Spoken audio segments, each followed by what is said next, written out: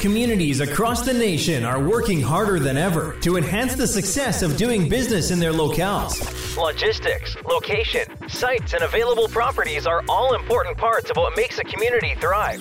If your company is considering an expansion or relocation, let us take you behind the scenes and talk directly with those that are making today's communities a great place for your company.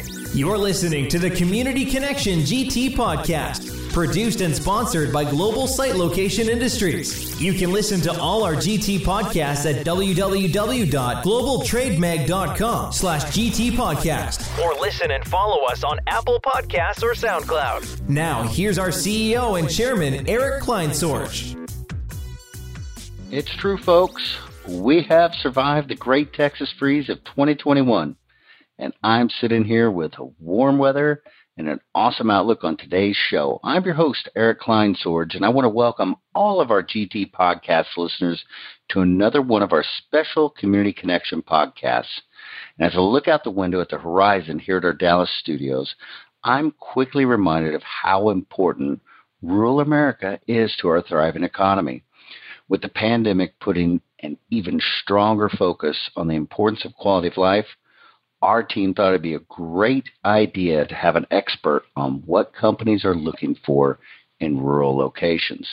Today, I have a special guest joining us from TexAmericas Center, Executive Vice President and Chief Economic Development Officer, Eric Voyles. Eric is a seasoned public-private partnership developer with 25 years of progressive experience in regional economic and community development, and someone I've personally known for over a decade.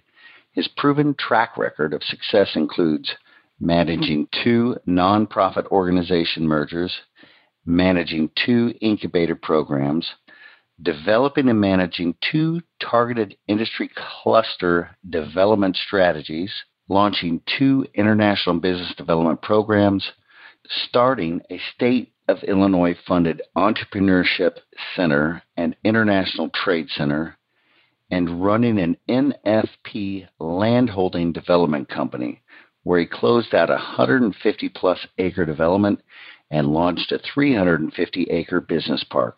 I wasn't kidding when I said he was seasoned. That being said, it's my great pleasure to welcome Eric Voyles to our show today. Eric, welcome to the show. Eric, I'm glad to be on here. Yeah, we're excited to have you on here, Eric. It's not too many opportunities that I get to personally speak with and learn from a client that I value so much. I've personally taken the quick 2.5-hour drive across I-30 heading east from Dallas to your area, taken personal tours, have met your wonderful team, and it's really exciting to be able to have you on our show and learn a little bit more about TexAmericas Center today. Well, again, we appreciate the opportunity. Yeah. So first, I know so much about it, and I'm close to it. Why don't you paint a picture for our listeners about TexAmericas Center and what they could expect if they live there? Sure. So we are a state of Texas local redevelopment authority. Well, what's that mean? Well, we operate like a airport. We're a quasi-governmental entity charged with the redevelopment of former military property. We own 12,000 acres and 3.5 million square feet of commercial and industrial property that we are working to rehab and put back out into the active markets. Right now, I manage a lease portfolio of 1.1 million square feet. That's incredible. So, talking about that, there's a lot of space there that companies can take advantage of. What would you say manufacturers need to consider when they're looking to expand, and what qualities should they be looking for in a potential site? One of the questions we're getting right now is, are we a part of ERCOT? And we're not. We're part of the Southwest Power Pool. And so because of that, Southwest Power Pool is interconnected with 12 other energy-producing regions across the country. And so our reliability is spectacular. On top of that, our competitive nature against ERCOT happens to be favorable. So our rates are lower than what standard rates are. Okay. So you bring up an interesting question, a topic there with ERCOT. We had a big, I'm going to say a major. It was called a pandemic of 2020. There's a lot of things that companies should be and could be preparing for, but what are some of the ways these companies can prepare earlier for major disruptions like COVID, like the freeze we just had, to minimize their effects on their business as manufacturers?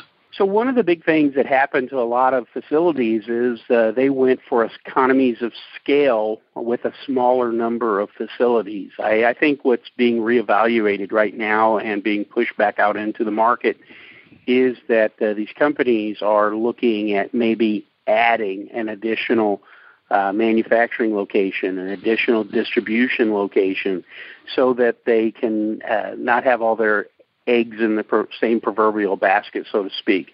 So we're seeing people looking for additional locations in a more rural location to, let's call it have an insurance policy against what they have traditionally run into by congregating to large markets like Dallas or Houston or Chicago or Atlanta, these mega locations where everyone assumes that their risks are less. Well, in fact, COVID proved that your risks are more by locating into these major markets.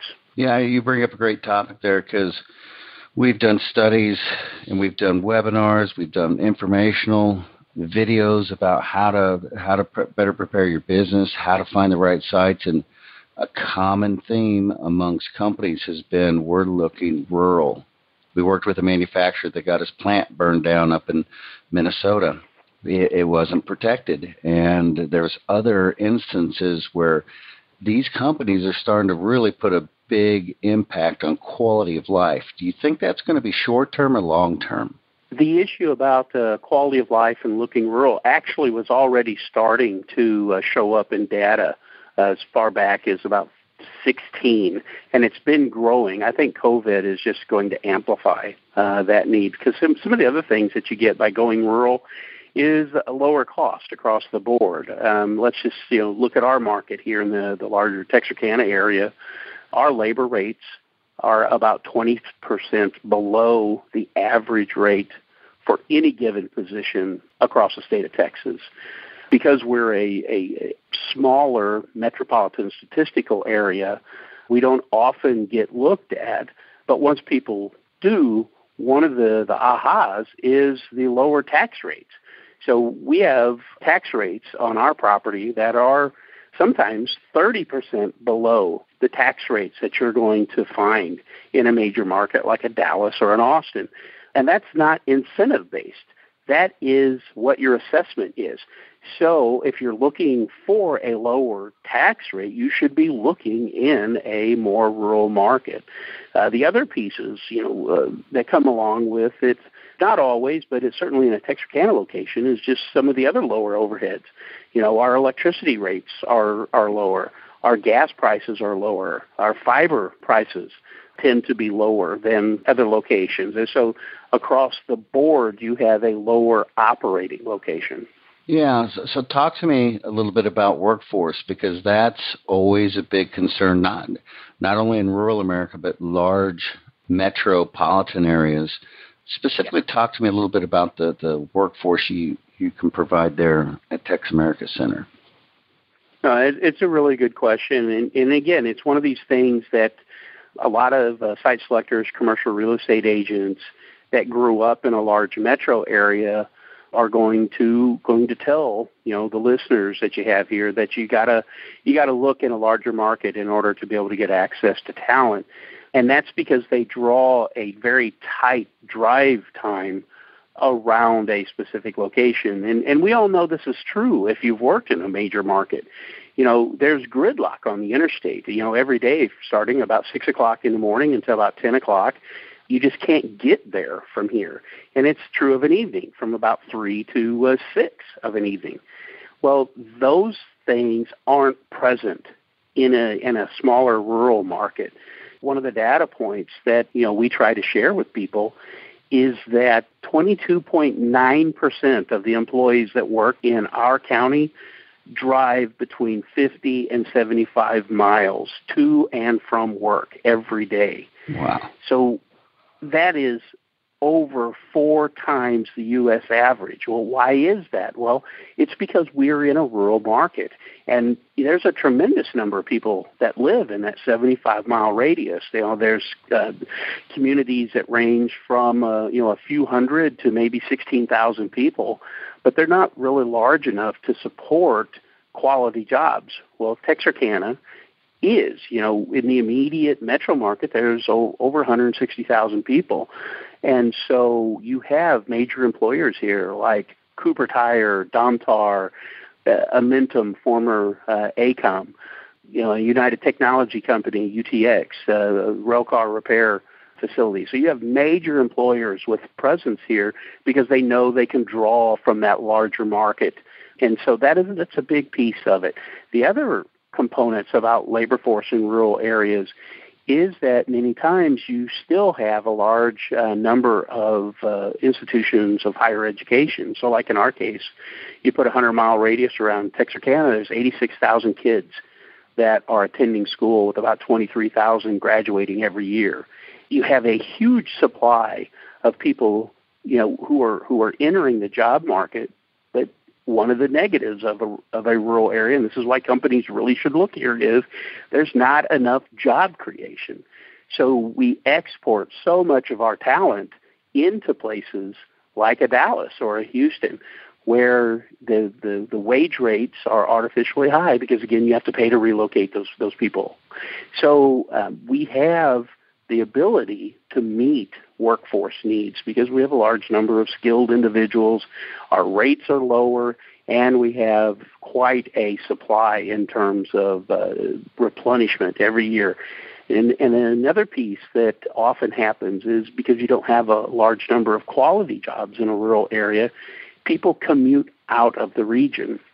So we just did an underemployment study on our market here and found that from the Texarkana market, 9,700 people drive outside of our market every day to jobs in places like Shreveport, Longview, Tyler, even as far away as Dallas that people are commuting to on a regular basis. Rural areas can produce so many people. That's why, historically you'll see every once in a while someone figures it out. Mercedes went into the middle of nowhere. Why? Because when they set up that operation in the southeast, they figured out that if we put this facility here, we have a huge number of people that we can get access to because they're having to drive to faraway metro markets in order to get jobs. Yeah, and that speaks so true to the volume of companies we work with from international looking inward to U.S. and setting up, and they always start off with rural areas, and I always ask them why, and they just always continue to feed back.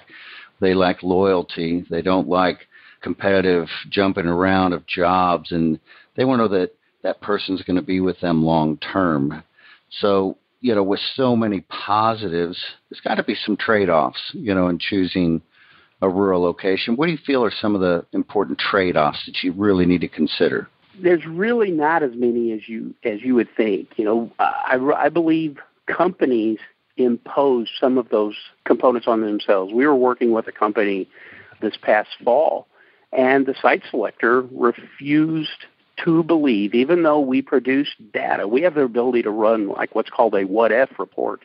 And it's kind of set up like a black belt type thing where we can predict for the job classifications that they provide us, will you be able to get enough people to apply for these job areas so that you can hire? And it's based off of some norms, where maybe you have to interview 10 people per job in order to get a quality person. So we can predict with a fairly good level of accuracy. And we showed this company, that we have this radius that people will drive from. We have these pay scales. So if you come in and still pay below the state of Texas average, but pay above our market, and allow people to drive 50 miles in to get a job, we can meet your hiring needs. And the person chose to argue with me about our ability to meet those needs. So there's just some rooted opinions in terms of how labor actually moves. And again, it's because people have grown up in a major market. They've always been employed in a major market, and there's just not a belief that people drive. I mean, I myself grew up in a very rural area. My dad drove to a steel mill that was about 80 miles away from where we lived out on the farm, and that's just what occurred. And he wasn't the only one that had a real job in town versus having his side job of being a farmer. And that's what a place like Texarkana offers. You've got these hardworking individuals. They're going to take care of their family. They want to be close to family. And you pointed out a really good point that these individuals don't want to be jumping from job to job. They want stability. They want security. And so when they come to work for you, they're going to be great long-term employees for your company. They're willing to put that drive in, and it equates to about the same drive time that you would have in a major market. But you're just spending the time with your wheels turning all the time instead of sitting still on an interstate. Absolutely. And Eric, I've seen you help some of our projects, and whether or not they were struggling from an occurrence like, COVID-19, or maybe they're just going into a high growth mode. They're trying to supply a whole new supply chain of customers, and they need financing. Whether or not they're coming to your community or they're an existing business in your community, talk to me about how TexAmericas Center can help them with that financing so that they can expand. Yeah, no, absolutely. So one of the benefits of us having, so much existing product is we can take the building that you need off of the books. So we may be able to supply exactly what a company needs in a lease versus purchasing.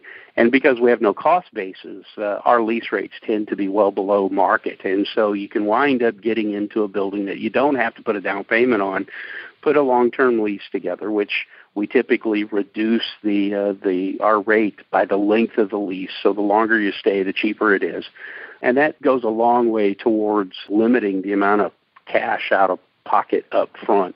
But let's say you want to, you have a specialty building and you do want to own, we can still structure a build-to-suit option where we can, keep it off your books. We'll build it for you. And when you're stable 3-5 years down the road, you buy us out. And we can put all that into the lease on the front end. I'm doing that right now with a company that we're working with who is a weapons company. Those are some of the interesting pieces. And then we can also bring other tools to the table. We're a foreign trade zone.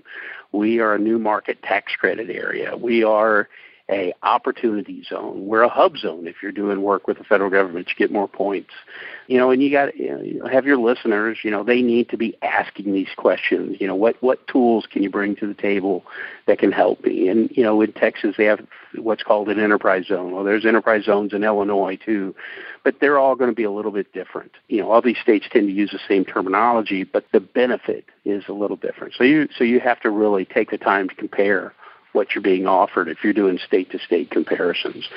But all of these kind of things are very easily attainable, whether you're a small company or a big company. You just got to take the time to ask for them. And then, you specifically asked about financing. You have the ability to do what's called gap loans or participation loans, and these are many times available through the local community or the county, or maybe there's a regional finance organization that can assist with this. Like in our local area, the Council of Governments handles the 504 loans through the SBA. There are private sector loans that can be leveraged against public sector resources, like your USDA programs, the business and industry, which is really interesting because the federal government will guarantee up to 80% of your loan should you fail, and banks love to have those kind of things.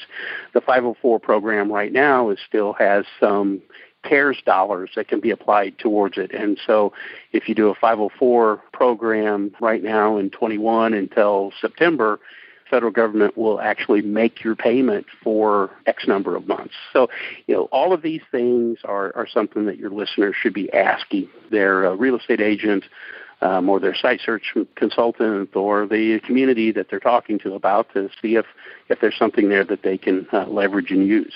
Yeah, that's crazy. Maybe we need to have you back on for a whole other show on all those items. So you kind of tap into that. It all goes into the final decision. And sometimes companies are asking for incentives and getting a lot of press nowadays. But how important do you think incentives are to an expanding company? And is that a part of TexAmericas offerings if somebody's looking for incentives? Yeah, no, that's such a great question. And as you know, because you and I have had this conversation, if a company's first request is for incentives, I have other companies that I can go talk to, because the first thing that a company should be looking at is the things that we talked about earlier on, which is all your operating costs. That's what determines whether or not you're going to be profitable. An incentive is going to last you at most a 10-year period. Now, I'm sure there's some funky places out there that offer longer than 10 years, but for the most part, you're never going to get an incentive that's really going to run over 5 to 7 years. So unless you only plan on being in business for 5 to 7 years, you better make sure that you manage your operating costs. And that's what you have to focus on. That's really what you have to put together in order to put a business plan together. Understanding that helps you understand whether or not you can compete effectively against one of your competitors in another location. And, that's the way it all goes. But in your selection process, if all things are equal, that's when the incentives can help you make a final decision. So that's where I don't even like talking about incentives really until we get down to where the final, 3 to 5 locations that a company's looking at.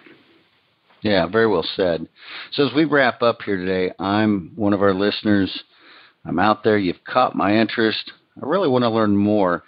But why, if you could put it in a nutshell, why should a manufacturing company consider expanding to Texarkana? It's because we work aggressively to control all those variable costs. We have the lowest logistics cost location in the state of Texas. Our market actually reaches 10 million more people than the Dallas market. Our utility rates for electricity, gas, much lower that you're going to find in other parts of the state of Texas. Our labor costs are lower, so our facility costs, our overhead from taxes are lower. We work aggressively to make sure that if you set up operations here, that you can be competitive in the long run. We want our companies to be globally competitive, and we want them to continue growing. We want them to invest in new machinery and equipment and processes so that they can continue in the long run to be competitive. So we want to partner with companies that want to grow. And so that's the way we talk about it. And so companies that are really trying to cut a path forward and be aggressive in terms of trying to dominate in their market, they should be looking at a TexAmericas Center in a Texarkana, because we can help.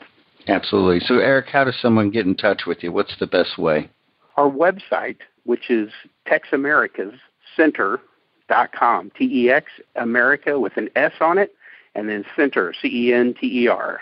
That's great. Eric, I want to thank you for the time that you've not only spent with us today, but for the time you've spent with our team over the past several years. It's been a blessing to work with a great community like yours. We know when a company looks at your area, what they can expect and what they will receive. And I want to thank the listeners for taking time today to listen to the show. We hope that we're always bringing you good insight and information about communities you should be considering for your next expansion or relocation. Till we meet again, I want to say thank you and good day. Thanks, Eric. You've been listening to the Community Connection GT podcast. We want to thank all of our listeners that help make this possible and our sponsor, Global Site Location Industries. We hope you'll return next time for another great episode of Community Connection. And don't forget, when your company is on the move, GSLI can help ensure your next site is the right site for success.